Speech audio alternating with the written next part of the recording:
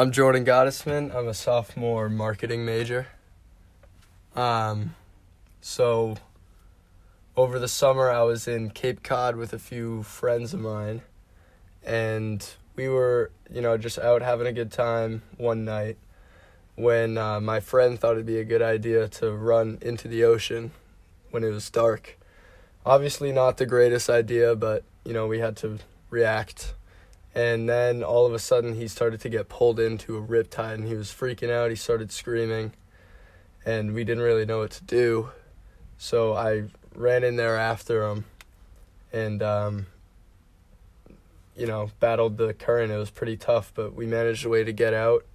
And ever since that day, it really makes me think of this song, Send the Fisherman by Camp, because the song's about how they're stuck out at sea and there's nothing you can do. So it kind of just blew my mind.